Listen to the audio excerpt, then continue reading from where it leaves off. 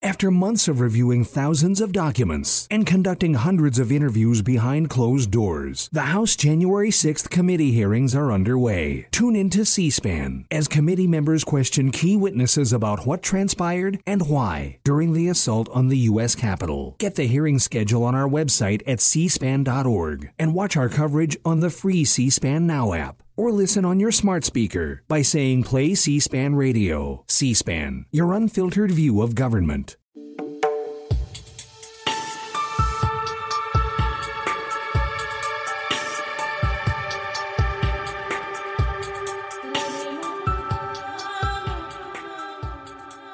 Welcome, Peter Murimi. So, you're a multi-award-winning Kenyan TV documentary director and producer. So we'd like you to, we'd basically like to welcome you to Rhyme Entertainment Showcase, the BFI LFF special. Thank you so much for taking the time out today.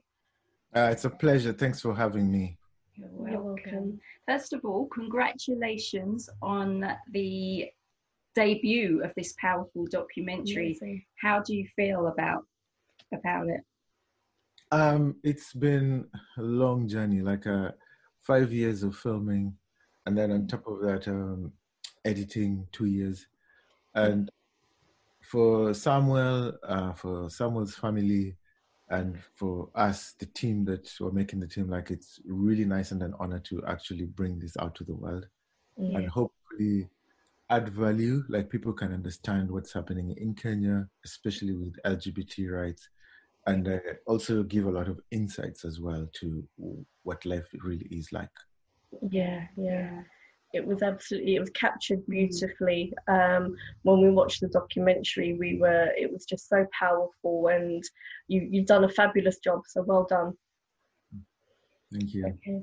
So in terms of the story behind Sam and Alex as well, what compelled you to produce and direct this documentary? So I had a personal motivation, especially in Kenya. Like there's rarely a documentary about someone like Samuel, who is poor, who is gay, and also very religious, and also to get that intimate family dynamic. Because someone who I'm really close to was having exactly the same struggle Samuel was going through with the family. So. And at the time, I was like, being a filmmaker, I say like, a film would be very useful to families. You know, like I need a film that any father could relate to, or any brother, any sister could relate to. So that was my motivation. And when I met Samuel, he was like, when I was young, I didn't know a grown-up who was gay, because most of them were in the closet. And he just said it was very important for him to be part of this film. If anything, for the younger generation coming behind him, at least there is an example. You can say, I'm not alone. And that is my motivation and his motivation. Beautiful. Yeah, definitely. I loved the way that you captured the family dynamics. It wasn't just about the struggles that they went through. You also captured the fun times that they had in terms of the family connection and also the friendship. How important was it for you to be able to capture that balance in your documentary?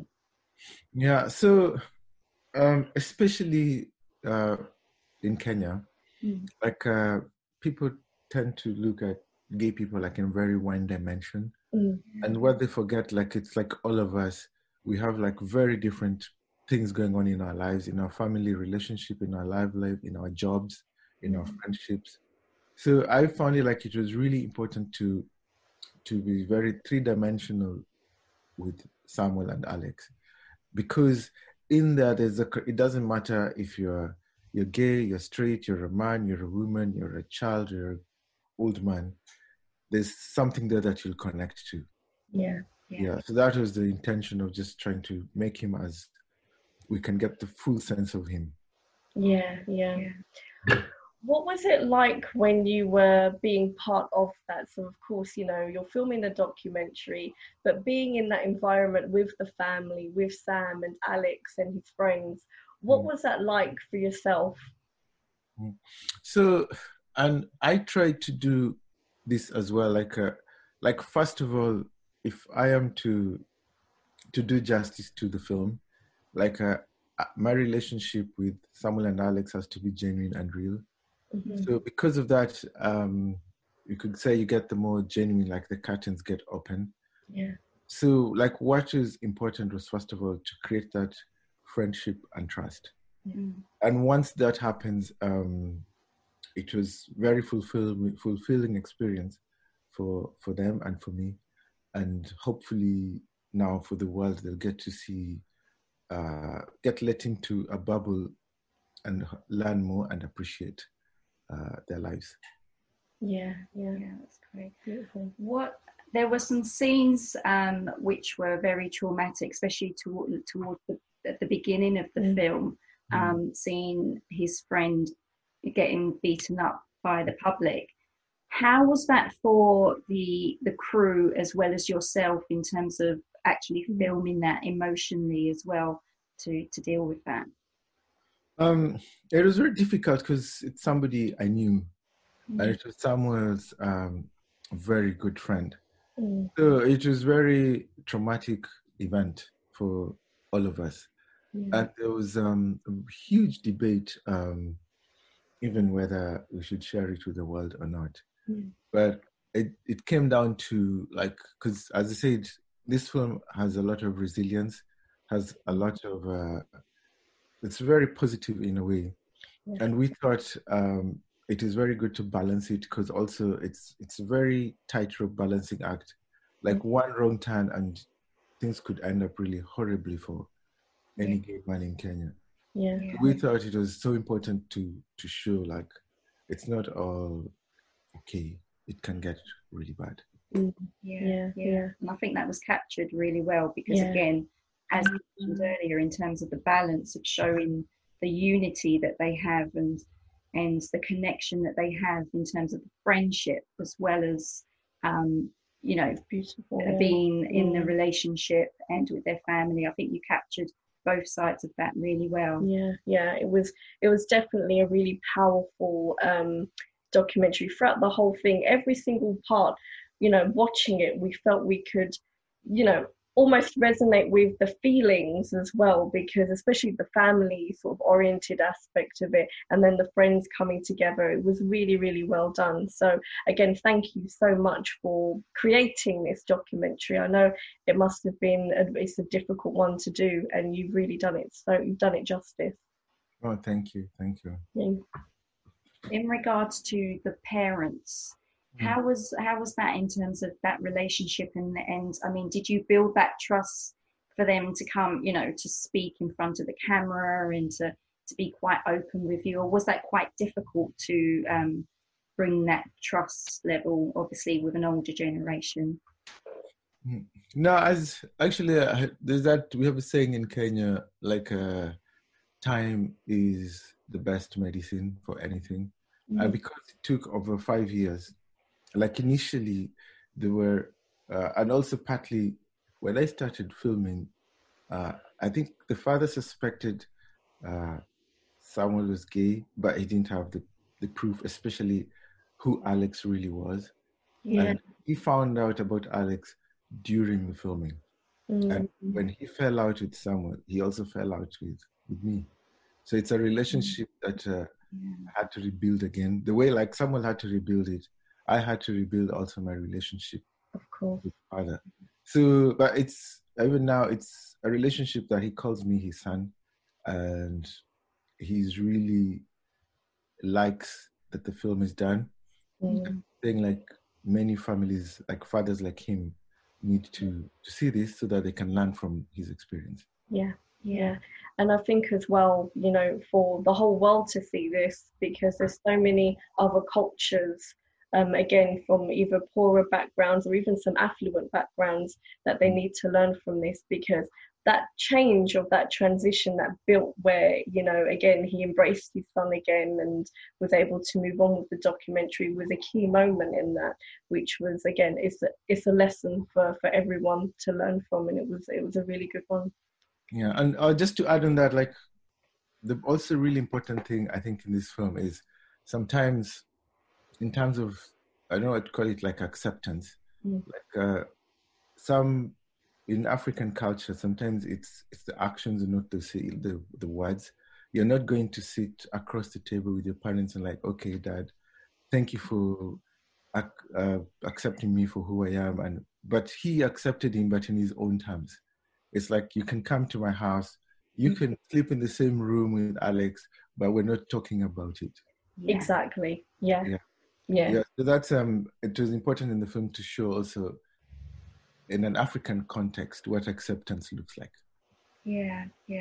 And that was definitely shown towards the end when, you know, the mother invited him to come over, and he actually, I mean, I think what was surprising for me is that he actually came with Alex. You know, normally I guess we would think, okay, go on your own just to almost test the waters. But Alex going, was that quite difficult to film in terms of, you know, after, you know, the father had realized the truth, for Alex to come into the family dynamics? Was that quite difficult scene to film? So I must say, like, that visit, like the trip there, everybody was very tense. Didn't know how would react. But what happens, which is not in the film, like the mother had assured Samuel, even separately from me, like made another call, like, you just come, everything is fine. And that is something, I guess it was very subtle in the film, but basically it's the mom who said, like, my son is coming back. And I don't know what, as a couple, they talked about or how they sorted it. But the mother just said, like, this is not on, I want my son back. And the father got into the program in a sense. So it also shows like a very strong woman who is basically asserting her role into the family. So it was very subtle, but that's what happened. The mother is the one who drove that agenda of someone coming back. It's beautiful. Definitely. So where can our viewers find out more about I Am Samuel? So we have we're on social media. It's Twitter at I Am Samuel, and then we're on Facebook, the same I Am Samuel. But also we have a website, watchiamsamuel.com. Okay. And you can see all the upcoming festivals. You can see articles that are publications about the film, and also you can get updates from the team and the characters on our website. So in terms of, maybe you've got some upcoming projects, and you know, what have you got anything that is upcoming or in the pipeline for yourself? Now I'm in development stage. So at the moment, I'm just scared to say about it. You never know how it will go. But the thing is, as it's always been in me, like I always sort of like give voice to the voiceless, and especially the overlooked. So it's very important for me, like, to keep on. Sometimes as society, we just tend to overlook the minorities, or overlook people who are, especially in Kenya with the strong class system, people who are the issues of the poor. So I will keep on doing that, and hopefully just recording it for future. And hopefully also it helps create a constructive environment for debate. Amazing. Thank you so much. Thank you for taking the time out to speak to us today about this, again, amazing documentary. We loved it, and I'm sure the public will embrace it. And as you said, it will open their eyes to see what life is really like in terms of this situation that's happening over there. Thank you again, and congratulations once again. You've done an amazing, superb job. No, thank you so much. Thank you so much for the kind words.